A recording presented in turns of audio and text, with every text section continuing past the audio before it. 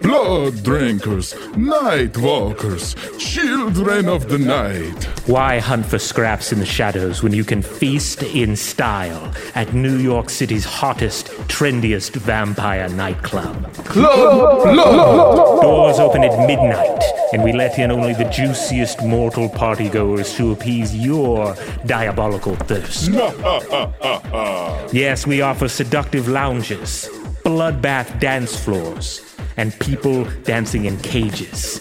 So many people dancing in cages, we don't even know how to get them out. They just keep dancing. Delicious! And unlike typical vampire nightclubs, we separate the herd by blood type for your convenience. At Blut, you'll feast in the certainty that all human partiers in our medievalist-approved throne room are type AB. Blood! And our foam dance party room runs on type O negative exclusively, guaranteed. Blood! So don't leave blood tied to chance. Club Blood! Look for us on Vampire Yelp and don't forget to leave a review. Welcome to Stuff to Blow Your Mind, a production of iHeartRadio's How Stuff Works.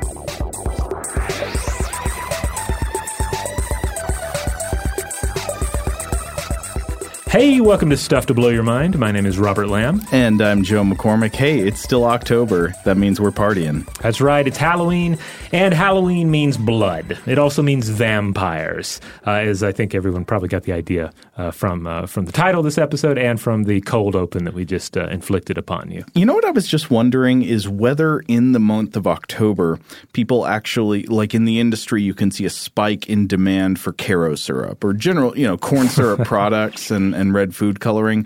Is the demand for fake blood enough to make a dent in an otherwise massive agricultural or industrial food product? Well, I mean, it depends. I mean, a lot of people are just going to buy a bottle of fake blood. They're not going to bother to mix their own. I guess that's true. I bet mixing your own's cheaper, though. Oh, I'm sure it is, but not everybody has the skill to create a good batch of Kensington Gore.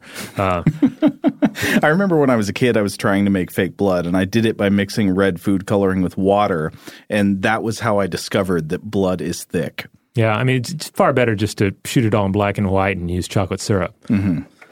But even that gets a little pricey, I imagine, and also is going to just attract a bunch of ants. But when you think Halloween, you think monsters, you think vampires, and of course you think blood.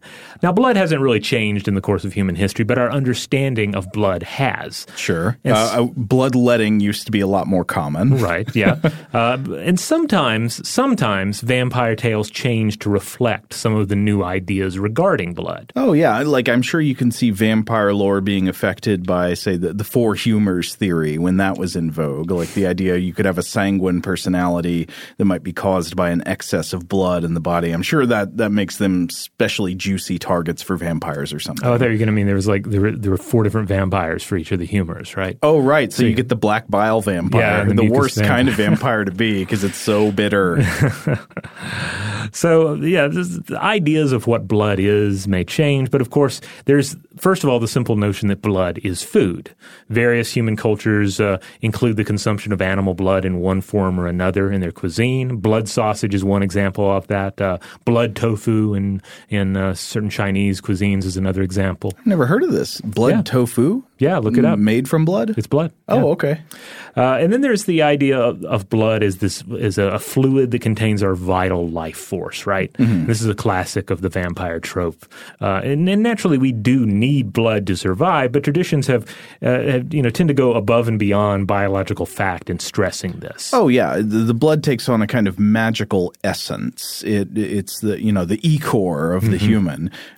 There is, I think you see this often when there is emphasis on monsters and other creatures having differently colored blood than humans do. Like their blood isn't red, it's green. And that shows that there's some kind of different essence to them. Yeah. And then there's also all kinds of beliefs about that your affinity for your family is based on the metaphor that you share blood, which is funny because you might not necessarily share physical characteristics of blood. You might not have the same blood type as either one of your parents, but there's this idea that you're bound by blood. And that I think that takes on a more kind of a magical kind of quality in people's minds. Yeah, this idea that there's this blood line flowing through the centuries. I do have to say I love a creative blood color in a monster, or certainly in like a Star Trek Alien type of scenario. If there's only so many colors, like what, you mean like purple blood or what? Oh yeah, wasn't it Star Trek: The Undiscovered Country where the Klingons had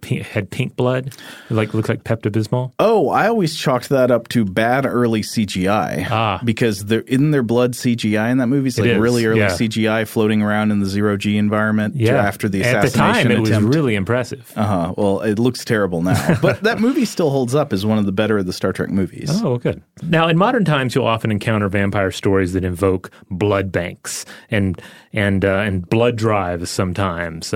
And sometimes you'll even see recognition of blood types. And generally this amounts to which blood a vampire finds most tasty. Interesting. I don't think I'm very familiar with it. Well, I am familiar with, of course, blood banks and blood drives because I remember when I was a kid and my family would go to the beach and we'd get Sci-Fi Channel on the TV. I'd watch that show Forever Night, which is about a good guy vampire who is also a cop, and he keeps a refrigerator full of like blood bank style blood bags. I guess he drinks those in order to not have to kill people because he's good. Oh man, Forever Night. I never watched Forever Night, but it's one of those Canadian series where a lot of times I'll watch another Canadian series and I'll look it up and it's like, oh, this person's from Forever Night. Forever Night is the beating heart at the center of Canadian drama from that period of time. Yeah. I mean, I never saw all that much of it, but in the episodes I saw, because he's a good guy, he doesn't drink from necks, he drinks from bags. There's a Tales from the Crypt episode that called The Reluctant Vampire that starred Malcolm McDowell as the titular reluctant vampire, and also had just an all-star cast, of course, like all those episodes, just an embarrassment of riches, right? Generally squandered on some sort of sappy, bad taste kind of plot. But this episode's pretty good. But in that one, he's depending on a blood bank as well. But then occasionally, like meeting real live hosts to prey upon, and he ends up asking them a lot of questions about, if they had dental surgery recently, that sort of thing. But he never asked them about their actual blood type. Dental surgery? Wait, like he fears the amalgam in their teeth or something? Like they might have silver? He just needs to have a good, recent, biomedical history before he uses them as prey. Fair enough.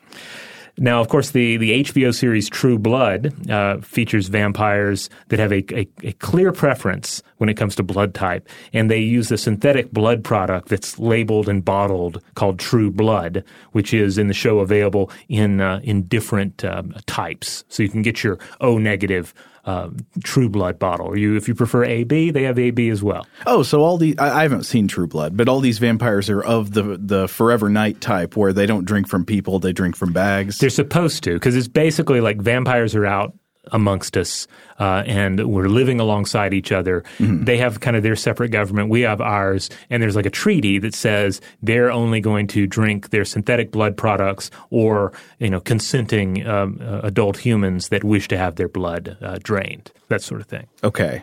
It's kind of a mixed bag, but it also has a wonderful cast. And Dennis O'Hare in particular was a real standout playing this character that was the king of Mississippi. Okay. Stephen Root also showed up at one point and was great. Stephen Root's wonderful. Yeah. There's another movie this time that I ran across that was interesting that invokes blood types.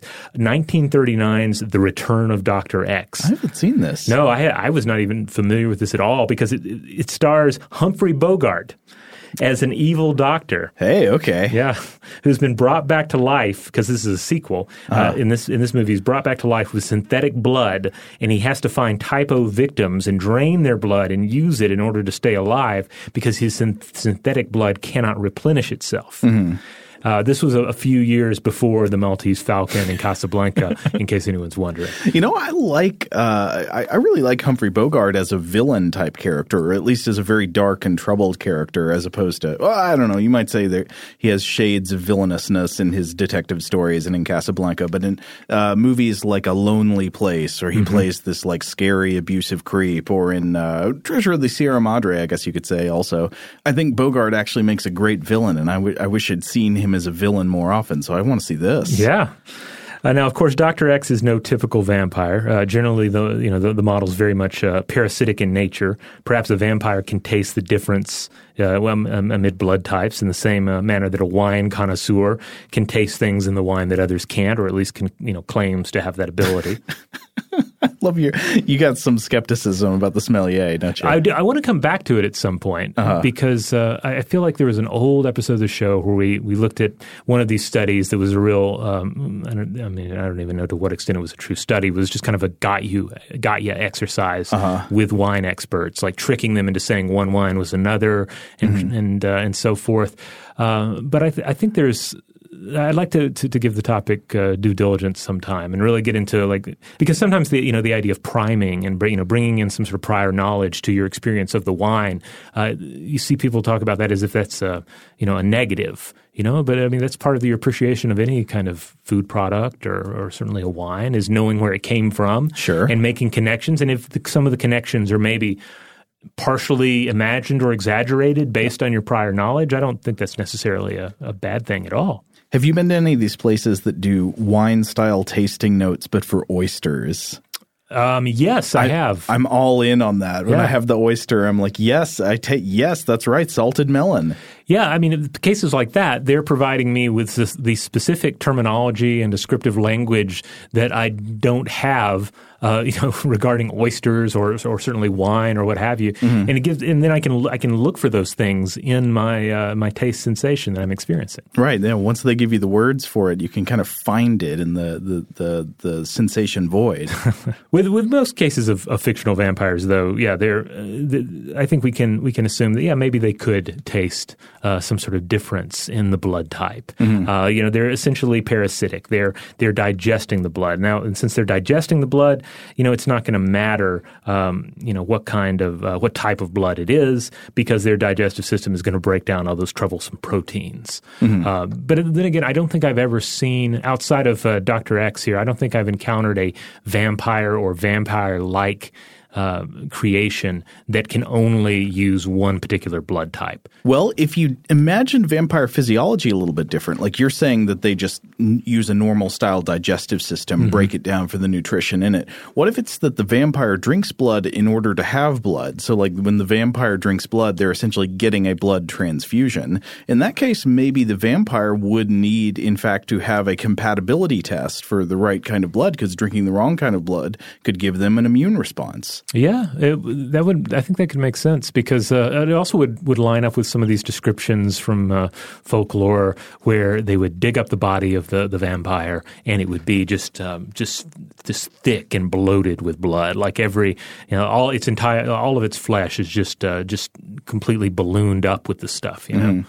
You're saying that's the swelling of the allergic reaction? Yeah, maybe so. Maybe that's the explanation. Well, maybe we should get into how blood types actually work, because I realized not too long ago that this is something I should know and I actually didn't. So I had to go and read up about it. Yeah, it's easy to go through life without knowing the explanation for it, and hopefully just knowing what your blood type is, but not necessarily what that means. Right.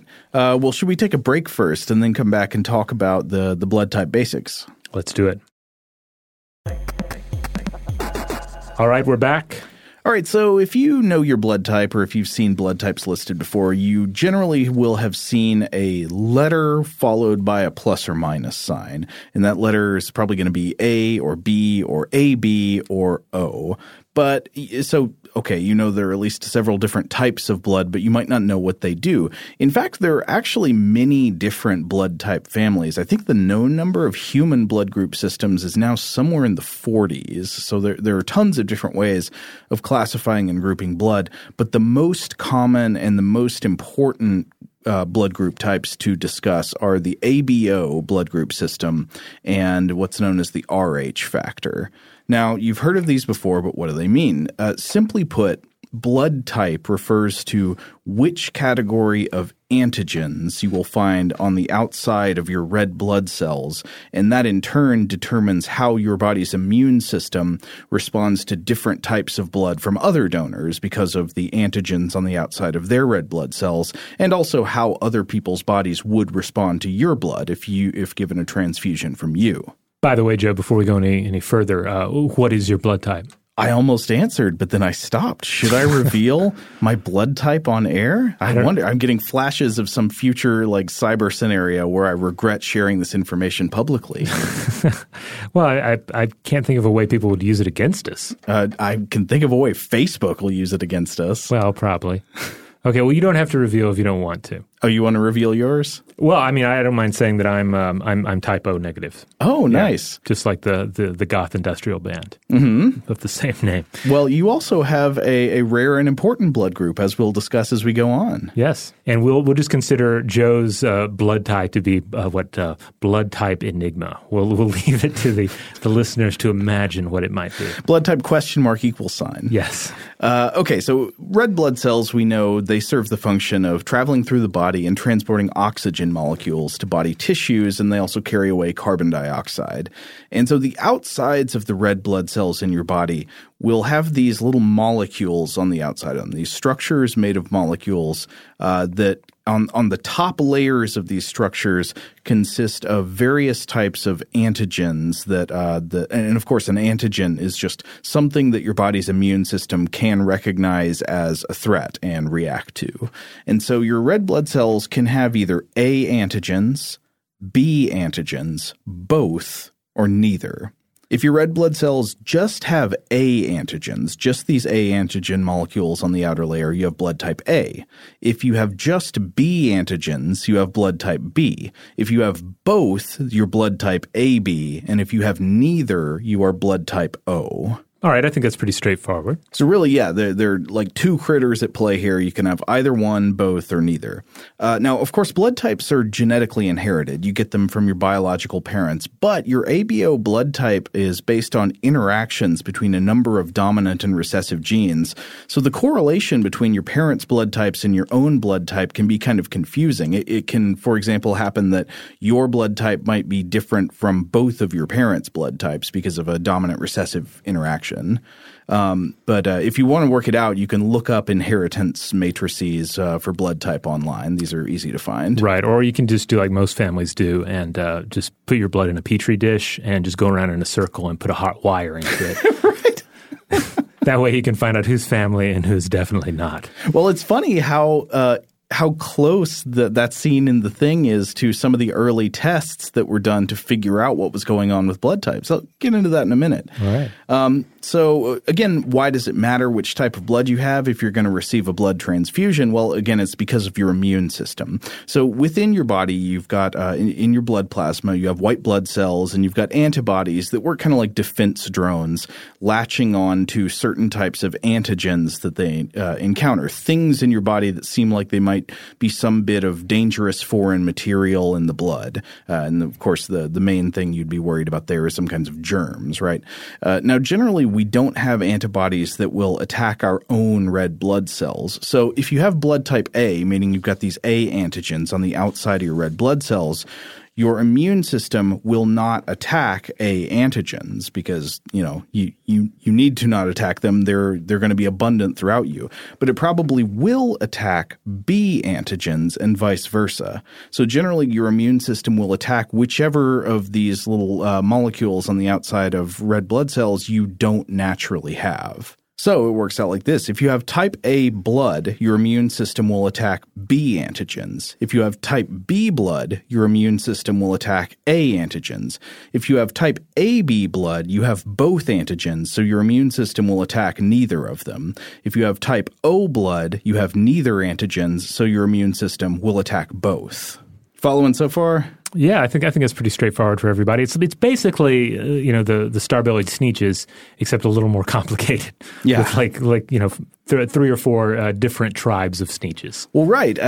This means that when you donate or receive a blood transfusion, you don't always just need to match the same type between donor and recipient. There are these inherent asymmetries in who can receive what types of blood. Mm-hmm. For example, if you have AB blood, you can receive blood from any other type. You can receive A blood, you can receive B blood, you can receive AB blood or O blood. It doesn't matter because you don't, in your blood plasma, have antibodies to attack any of those other types of red blood cells. And for this reason, type AB is the universal recipient class.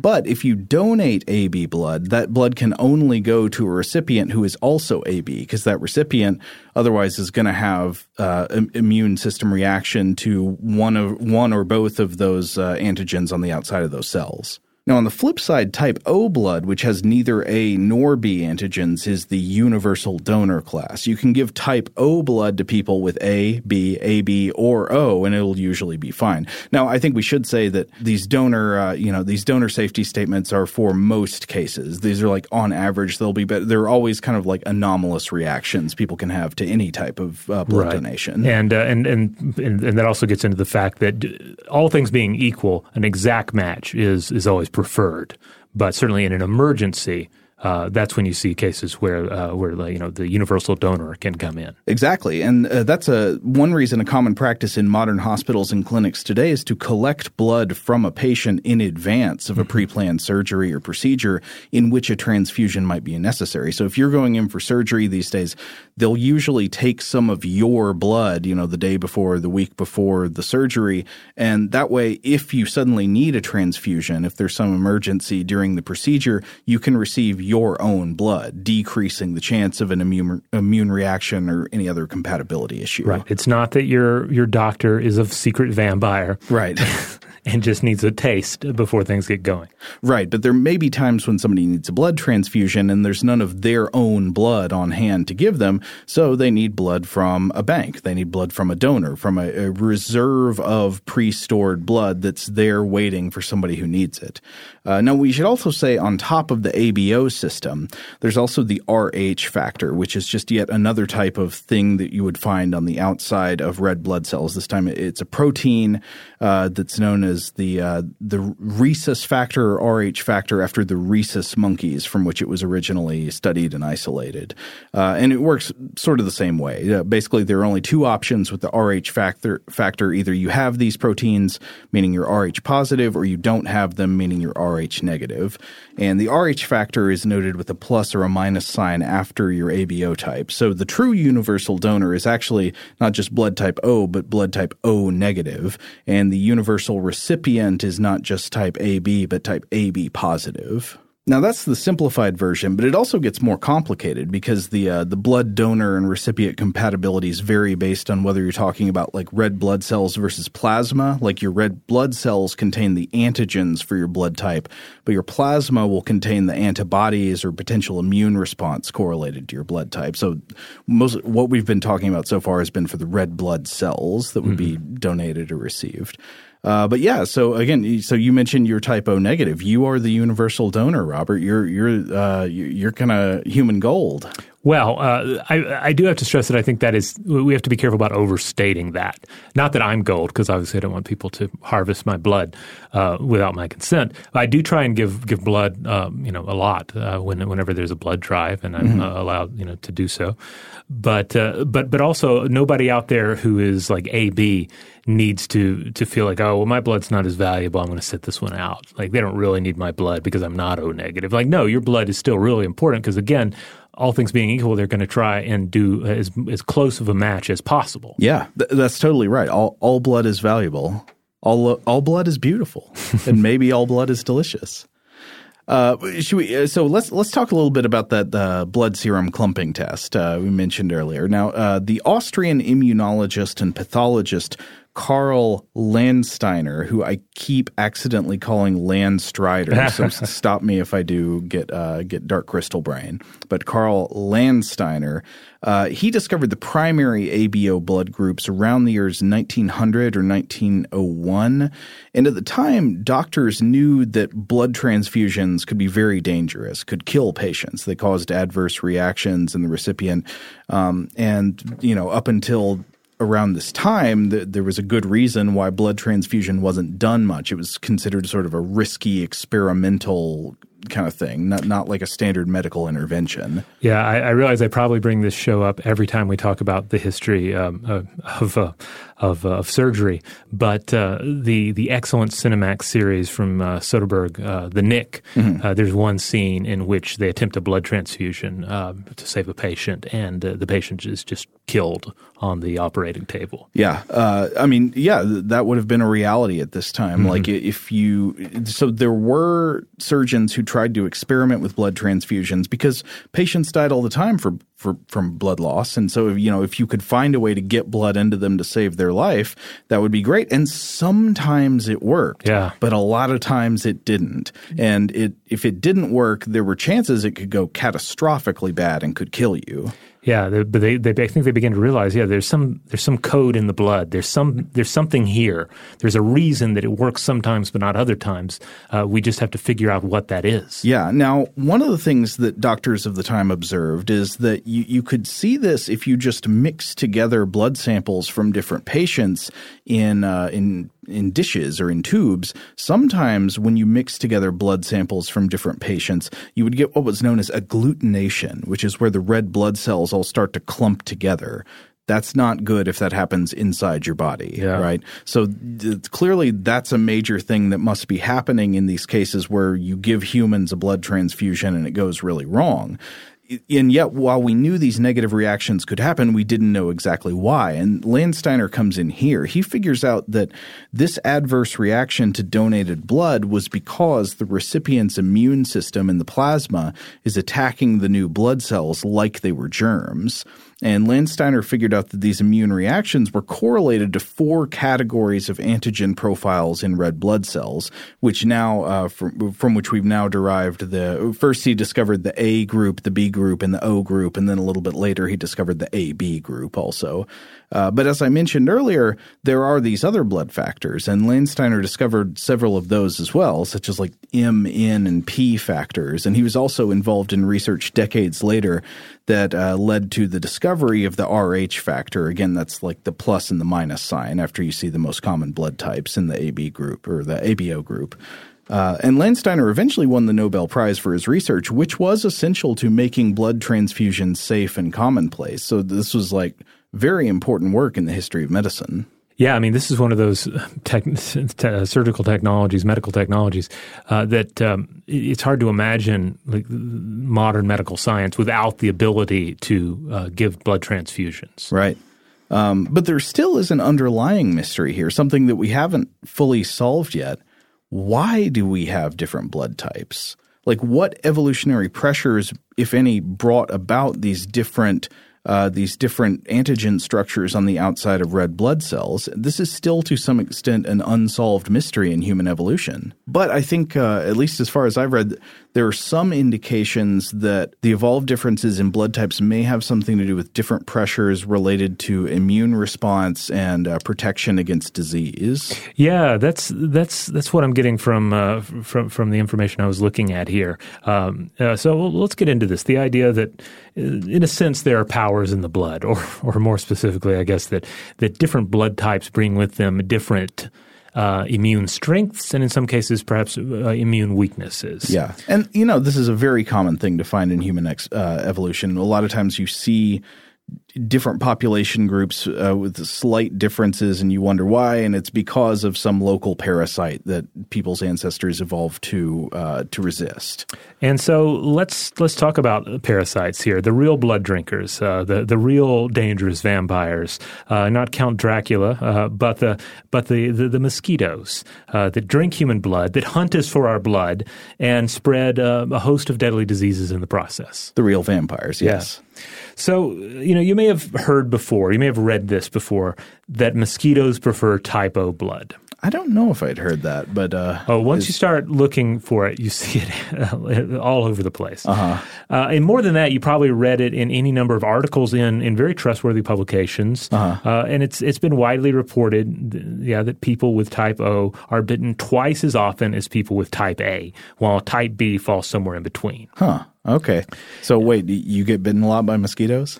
I mean, I do. I was bitten numerous times yesterday, actually, while researching this because I was working out on the porch and then I grilled in the afternoon. And I was thinking like, well, I sure did get attacked by them a lot. But then that again, proves it. But yeah, that's hardly proof. That's just like if any time you're bit by a mosquito, fed upon by a mosquito, that's one time too many, right? Right. So a lot of these articles, though, they end up pointing to a 2004 study from the Journal of Medicine Entomology from 2004 from Charest et al., which found that, quote, blood group O subjects attracted more mosquitoes than other blood groups, B, AB, and A, but were significantly more attractive than blood group A subjects in 64 human landing tests. So this one is cited a lot. I'll come back to that in a second, but I want to point out that the Smithsonian Magazine has an article about this, and they point out that based on genes, about 85% of people secrete a chemical signal that broadcasts their blood type, but 15% do not, and mosquitoes are apparently more attracted to secretors. Now, to be clear, though, there are plenty of other factors here at Well that play into whether mosquitoes will swarm to you. They don't care about gender, hair color, or pigmentation, but they can be attracted by the big one. One of the big ones is carbon dioxide. Right. Sweat, high body temperature is a big one. Certain skin bacteria, ethanol excretion in sweat due to beer consumption. Really? Yeah. Pregnancy apparently is a factor, but that seems to come down to just carbon dioxide and warmth, like increased carbon dioxide and warmth. Mm-hmm. And then also dark clothing, which that's one that matches up, I found with my experience killing mosquitoes, is that they'll be attracted to dark things I'm wearing. And then if I'm killing them, say, in a bungalow, they're going to go to the dark corners of the bungalow to try and get away from me. Well, I wonder if it's because out on a warm day, dark clothing gets hotter. Yeah, that's true. They're attracted to heat. Yeah.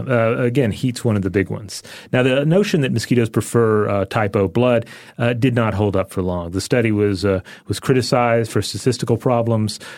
Joseph Conlon, a technical advisor of the American Mosquito Control Association, has dismissed this as not being that big of a factor or not being a factor at all. Mm-hmm. But you still see it cited quite a bit. But as far as I can tell, based on the research here, I don't think blood type really plays into whether or not a mosquito is going to feast on your blood, or certainly it's not going to compare to the other factors that are going to dictate whether or not you're going to be fed upon. Now, on the other hand, there does seem to be evidence that people with type O blood are protected from the most severe forms of malaria. According to a 2015 Swedish study, a protein secreted by malarial parasites only bonds weakly with type O blood cells, but bonds strongly to A. As a result, type O blood is more prominent in malaria-plagued regions. The researchers from the Karolinska Institute point out that roughly half of Nigeria's population has type O blood. And by the way, this is how it breaks down in the United States, according to the Red Cross. O-positive blood, you'll find 47% among African Americans, 39% among Asians, 37% among Caucasians, 53% among Latino Americans, and then O-negative, 4% among African Americans, 1% among Asians, 8% among Caucasians, and 4% among Latino Americans. So having type O blood with the positive Rh factor is much more common. Yes. Yeah, and certainly you see, like in the African American population, you do see that significantly higher rate of O positive blood. Likewise with Latino American blood as well. So I think these are some of the key statistics that people are focusing in on when they're making a case for the blood type having this immune factor. This is the reason you find these different blood types in different human populations. The result of your more recent ancestors being exposed to more malaria risk. Right. Yeah. Now, on the other hand, people with type O blood tend to become more severely ill from cholera compared to other blood types.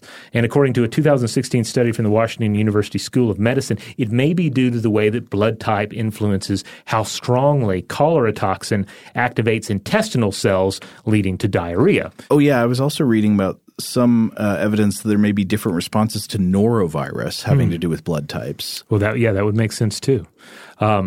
I've also seen AB and AB linked to higher risk for coronary heart disease, but I didn't look into that super closely. I'm not sure how much of that is really ironed out or to what extent is correlation. I think type A blood is associated with greater risks for some types of cancers. Now, of course, as we stressed already, one of the most important aspects of type O blood remains that it is a universal donor, meaning that in an emergency it can be used with the lowest risk of serious reactions for all blood types. And so, as you might imagine, it would be ideal to be able to transform any blood type into a universal donor, right? And I suppose our vampires would very much like that as well if they indeed prefer O negative and O positive blood. Mm-hmm. And one of the ways that this could be achieved is by using bacteria enzymes to clip away sugars that give red blood cells their type, but it's ultimately not a very effective method. But recently, this year, in fact, researchers at the University of British Columbia found 2 types of enzymes in the human gut biome that can transform blood types essentially into O-type blood. One converts the antigen to an amine, and the other removes the antigen completely. But a lot of work remains to be done in this area before anything like a human test of this would be possible. But it does show how we could very well come to a day in the future where when you give blood, that blood is then can then be altered so that it can be more broadly used. Now, we alluded to this earlier, but there are also tons of just edge cases where things get more interesting and more complicated than the blood type groups we've been talking about so far. Like there is what's known, I think, is like the Bombay blood type group where this is a relatively isolated phenomenon, but people who are not type A, B, or O and can only receive blood from each other. All right, on that note, we're going to take a quick break. But when we come back, we are going to get into some blood myths. All right, we're back. So, we started off this episode talking about vampires drinking blood, and we touched on the idea of vampires being sort of like wine connoisseurs. So what if you had an elder Nosferatu-style vampire holding up a goblet of blood and, sniffs it, sips it, and then starts just ranting about and raving about how, you can tell that this one came from a hunter. This one came from a fierce lover, and I can taste it. This has notes of Big Mac, notes of barbecue sauce. But getting into this idea, though, that blood could in any way inform the vampire about the personality of the individual that it came from, that would seem to get into supernatural aspects about blood for sure. And yet we also see this idea, moving among the living in our real world, this idea that personality is somehow tied to blood type. Yeah, it's a somewhat popular form of personality assessment in Japan these days that's based on blood types. So in some Japanese magazines and TV shows and stuff, you'll find what are essentially blood type horoscopes, or how about this? Blood type relationship compatibility charts. Like if to figure out if you've met the person who's right for you, look up their blood type on this chart and see how it correlates with yours. And this is all predicated on the belief that blood types concern more than just the proteins and antibodies and stuff in your blood, but that they actually determine important aspects of your personality, much like the zodiac signs in Western astrology. Mm-hmm. And though I think some Western characterizations of this folk belief may be overstating its importance in modern Japanese culture, the popularity of books in Japan giving life advice based on blood type indicates that this is at least a somewhat or pretty popular belief. I guess it's always hard. Like I was trying to find a survey that had good numbers on this, but I couldn't find anything that was very well sourced in English. But I guess it's always kind of hard to determine things like this anyway, because even if you ask people like, well, do you believe in astrology and the zodiac signs predicting your personality, or do you believe in blood types predicting personality? I always kind of wonder with stuff like this, like to what extent do people really believe in it? Like with astrology, I think there are a lot of people who do it, who participate in it, who sort of believe in it, maybe half ironically, but they wouldn't say take the advice of an astrologer over the advice of their doctor. Yeah, we got into this a little bit when we talked about the Chinese zodiac on a past episode of the show, with some of the birth rate spikes that one sees in the auspicious year of the dragon.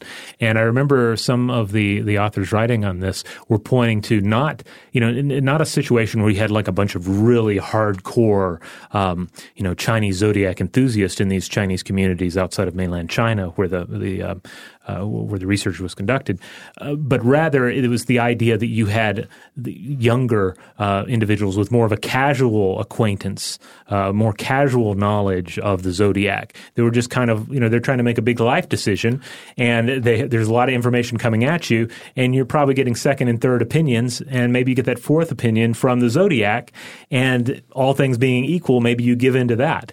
Right, that you can kind of engage with it and kind of let it partially guide you, even if you're not a diehard believer. Right. Or even maybe if you wouldn't even admit to believing. I don't know.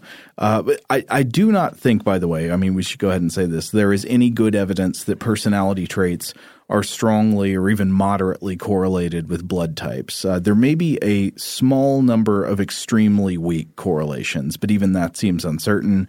I was just looking at one study by Kingo Nawata called "No Relationship Between Blood Type and Personality: Evidence from large scale surveys in Japan and the U.S." published in the Japanese Journal of Psychology in 2014. The author here writes that the relationship between personality and the ABO blood type is popular in Japan, but there has previously been no empirical substantiation for the belief. And so this study is a secondary analysis of data collected from more than 10,000 American and Japanese subjects in the years 2004 and 2005. And of 68 personality traits or items assessed, there was no significant difference between blood group types for 65 of those 68 traits, and I guess small effects observed for the other 3, which could still turn out to be errors. So basically, at best, the author writes, quote, "Blood type explained less than 0.3% of total variance in personality. These results showed the non-relevance of blood type for personality." So the bottom line is that the relationship between blood type and personality seems to be somewhere within the range of extremely weak to non-existent. And yet you will find plenty of popular books on this subject. You'll find websites that offer, guides. I found stuff even in English, I guess, for helping people get acquainted with Japanese culture and showing, stuff about like blood type compatibility between different personalities. I guess we'll refer to that more in a minute. But apparently much of the interest in blood type personality stuff comes from a series of books beginning in the 1970s by a Japanese journalist named Masahiko Nomi. And this was not a guy with any scientific credentials, by the way. But there are a ton of books by different authors on this subject, apparently up until the present day. This remains sort of a popular genre of life advice. When it comes to things like life advice and ultimately some of the more supernatural, things we turn to, be it astrology or something else, I think a lot of it is just coming from this idea that people. I think, you just feel paralyzed by choice. You need something to guide you, be it the stars or the secrets in your blood, whatever is being, related to you. And yeah, I understand that it can feel liberating to have something tell you, what you should do, or to just sort of back up some sort of core belief about yourself. I think there's another thing at work here that lines up perfectly with that, and I'll come back to it in just a minute. But I wanted to look specifically at what are the blood types believed to be correlated with? Mm-hmm. Like, if you believe in this, what does it tell you about yourself? It seems complicated and somewhat variable. Like, I was finding different descriptions of the blood type personalities that didn't seem to exactly match up with each other, though I find that's the same thing when I look at personality assessments due to the zodiac signs and astrology.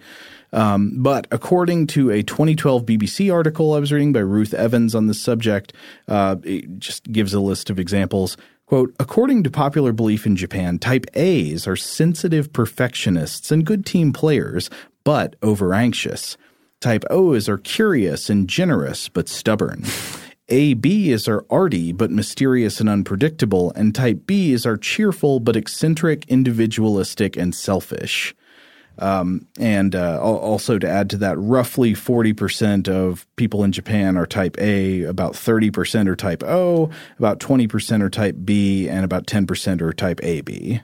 I also found a chart for blood types with positive traits and negative traits correlated here from a website called Tofugu, which I think is it's an English language website for people who want to maybe travel to Japan and learn about Japanese culture. And it's sharing a bunch of stuff here. Like it says that people with blood type A, their positive traits are that they're earnest and they're neat, but their negative traits are that they are stubborn and they're anxious.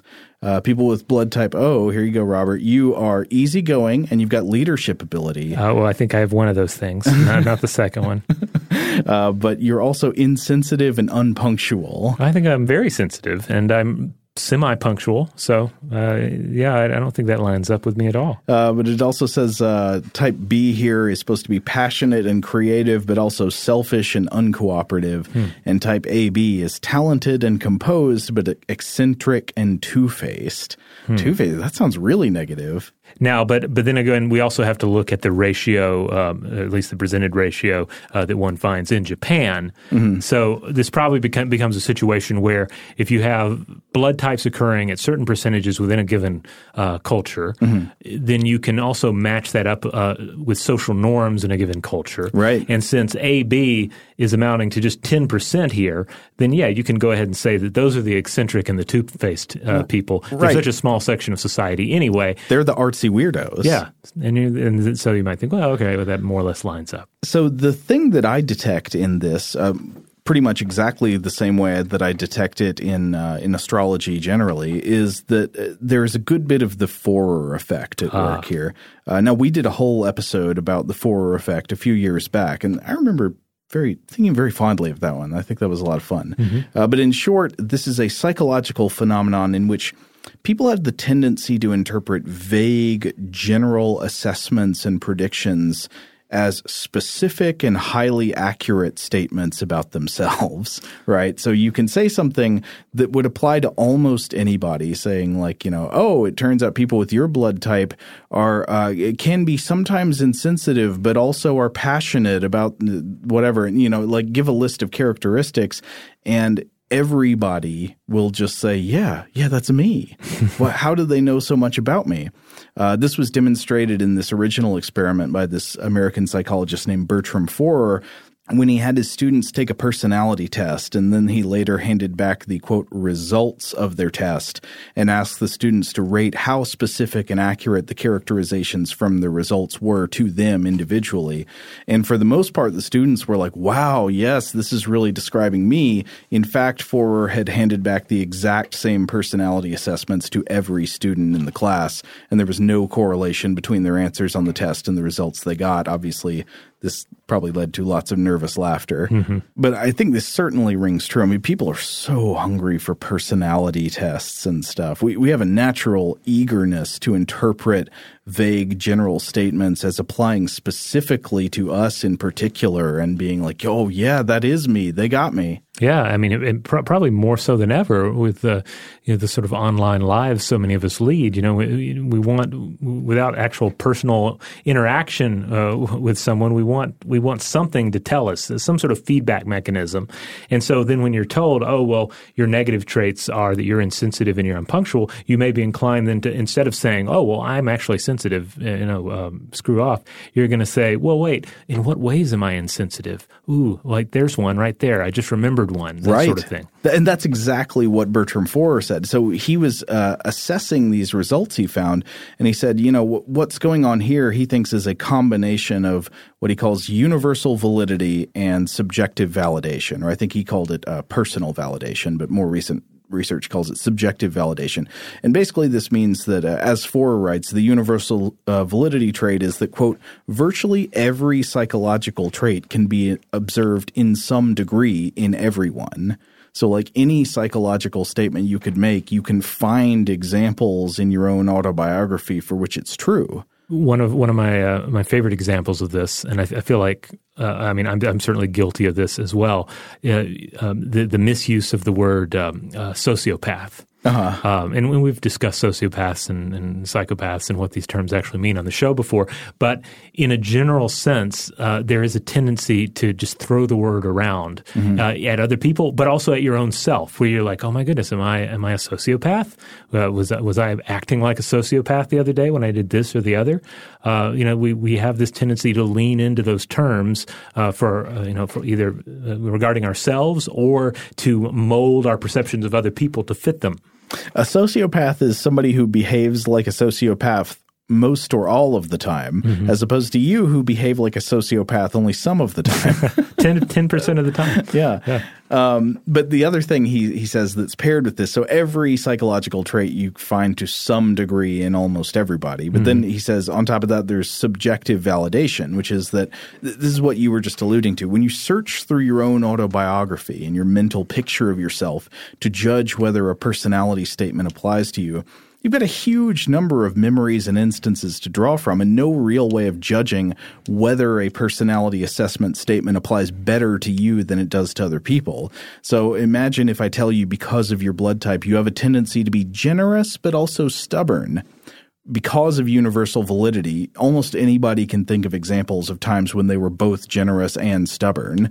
And because of subjective validation, you'll have lots of opportunities in your memories to find examples of yourself displaying both of these traits, as well as difficulty judging whether you actually display those traits more or less than other people do. I mean, because you know more about yourself than you know about all other people, you'll probably just have the tendency to find more examples of any trait within yourself than you would normally see in others. But I think especially if the traits are flattering. Well, it also drives home just how if an individual is given to narcissism, how easy it is to feed that narcissism. And likewise, if one is given to self-deprecation or just outright depression, like there's always going to be plenty of stuff to feed that as well. Yeah, totally. But one aspect that I think is interesting about the blood type personality myth in particular, as opposed to, say, Western astrology or the zodiac signs, is that it seems a little more biologically plausible. Like, it's something about real genetic traits within the body. If blood type is a heritable biological trait, which it is, why couldn't certain aspects of personality be biologically inherited in some correlated way? Like, the idea isn't inherently implausible. It just doesn't seem to be true. Yeah, I mean, it's leaning into the idea of the mind-body connection, which is a reality, but that doesn't mean that every invocation of the mind-body connection is scientifically authentic. Sure. Well, I mean, there's evidence of some correlation between mammalian gut flora and personality traits. So like if that could be going on, why couldn't blood type be correlated with personality traits? It's not that it's impossible. It just does not seem to be the case. Right. Now, another area that one will sometimes find some life advice tied up with blood type is in the domain of diet. Oh, boy. Yep, it's been argued that different blood types benefit from different diets, and this idea was popularized in the book Eat Right for Your Type, written by naturopath Peter D'Adamo. So basically, it draws on this idea that like each blood type is kind of it kind of ties you to a specific archetype of ancient human identity. Right, which is not true. We know. Right. Not true. Like our blood types evolutionarily are traced back to our ape-like ancestors. They go back that far. It's not from like what profession your great-great-grandparents had. Right. So like for instance, it's presented that type A's are agrarians and they need an agrarian diet that's essentially devoid of meat. B's are nomads who can eat meat but need to avoid wheat, corn, lentils, etc. AB's are enigmas and they just have to avoid kidney beans, corn, beef, and chicken. And meanwhile, type O's are hunters and basically need a paleo diet, so limited grains, legumes, and dairy, but lots of protein. So that would make me a hunter. But then again, okay, so one might say, well, okay, maybe without leaning as much on this idea of these archetypes, but maybe there is still something to it because again, our blood is our body. It's part of our body. It's part of our system. Perhaps there is some connection between different blood types and different dietary requirements. Sure, could be the case. But it again does not seem to actually be the case. Right. So there there are, as far as I can tell, no studies that back this up. There's been at least one study that has set out to debunk it. In 2014, a study came out of the University of Toronto. They found that blood type had nothing to do with it, but rather, it comes down to sticking to a reasonable vegetarian and low-carb diet.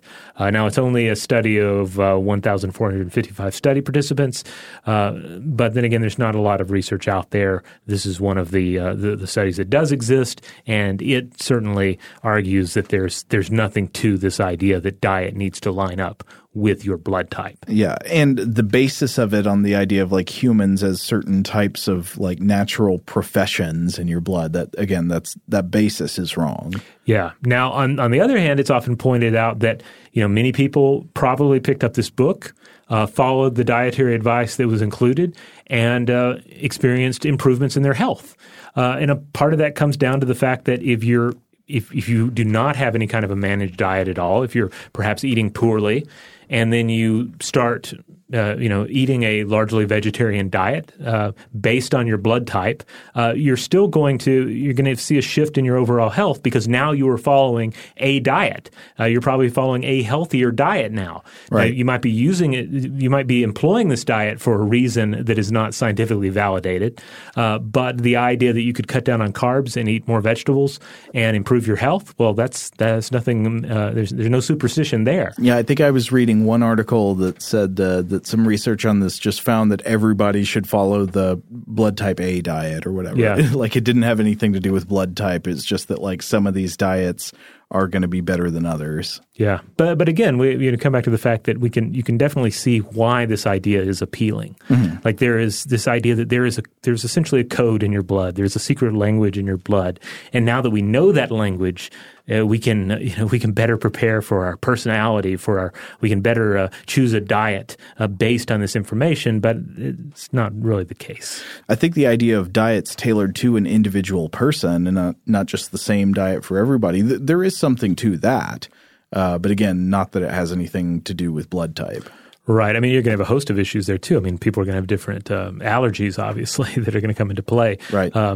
Which is, again, just comes down to the complexity of our immune systems for the most part. But imagine this were true and pair it with what you were talking about earlier about technologies to change blood types. Mm-hmm. This would be leading, obviously, to a future where everybody's trying to get would it be cosmetic surgery, the elective surgery to transform their blood into the pastry group? Oh, yeah. Well, that would be a step beyond even because I believe the research I was looking at was talking about changing blood after it has been removed. Oh, that's right. Yeah. But then again, as long as we're cranking the time machine forward, I imagine somebody has probably speculated on a time when you could make those alterations to a human being as well. Though I guess it'd be easier just to change the blood, right? I mean, I guess. I don't know. How would you want it if you were doing you're sending a crew out to another planet on a lengthy space journey? Would you want everybody to have the same blood type? Would you want an array of blood types? My guess is that blood types would be a fairly low priority when selecting the crew. Yeah. Sorry if that's a boring answer. Unless you're going to the planet of the vampires. Oh, what a great movie. Yeah, in which case it could become a factor. Though I don't remember, did that film actually have vampires in it, or were they more zombies? There's sort of vampires, yeah. Okay. It had these spirits inhabit. Oh, man, what a great movie. That movie's got killer costumes. The costumes are the main thing I remember. Yeah. No, you can watch the movie on mute, and it's almost as good. Is that Mario Bava? Yeah. I think actually we just watched another Mario Bava movie last night. Oh, yeah? Yeah, we watched Black Sunday. You know that one? I know of it. I've seen. It's got that very distinctive cover art, but I've never seen it. Oh, you should see it sometime. It's 1960. It's black and white, super creepy, very unusual to see a black and white movie from as early as it was that's as gruesome and gory as it is, but in a good way. I would say pretty big thumbs up to Black Sunday. It's creepy and also funny. It's got this great professor character who just goes about smashing things. He like goes into an old ruin and there's wind blowing through some organ pipes and he just smashes them with his cane and then he smashes a tombstone. Well, speaking of smashing tombstones, I think it's time to close this episode out. Okay. So I'm really also kind of surprised that we were able to do a vampire episode. Every time we do a vampire themed episode, I feel like that's it. We've exhausted the vampire possibilities. Yeah, there's nothing else we can cover that's even vampire flavored. I really enjoyed our vampire clinic episodes last year. Yeah, those were good. Yeah. Yeah, I mean, every time we dip back in to the vampire content, it's always rewarding. But this one kind of took me by surprise. It was suggested that we do something on blood types, and then I'm like, oh, it's got to be vampire themed, and here we are. Wait, who suggested it? My wife suggested it. Yeah. Oh, okay. I see now. Yeah, I was like, I don't know what we're going to record next week. We got to pick one of these Halloween topics, and she was like, oh, we should do blood types. And I'm like, well, yeah, that's true. Blood, vampires, Halloween, it's a perfect fit. And so there you have it. Obviously, we'd love to hear from everybody out there because you all have blood. You all have experience with your blood, thoughts about your blood. Perhaps you have exposure to blood type-based diets, blood type-based personality tests. You've all bathed in blood at some point. and in doing so, noted the weird coagulations of the blood, right? And you realize, oh, well, they mixed. I specifically requested on all A-B bath, and they gave me a little bit of A and a little bit of B. It's not the same thing, people. It's not the same thing. A vampire can tell. Also, maybe you've had a blood transfusion. You'd like to tell us about that as well. As always, you can find us in the normal places. And if you want to support the show, the best thing you can do is to rate and review Stuff to Blow Your Mind wherever you have the power to do so. And be sure to subscribe to Invention as well. That's our other podcast. It is a journey through human techno history, one invention at a time. Huge thanks, as always, to our excellent audio producer, Seth Nicholas Johnson. If you would like to get in touch with us with feedback on this episode or any other, to suggest a topic for the future, or just to say hello, you can email us at contact@stufftoblowyourmind.com.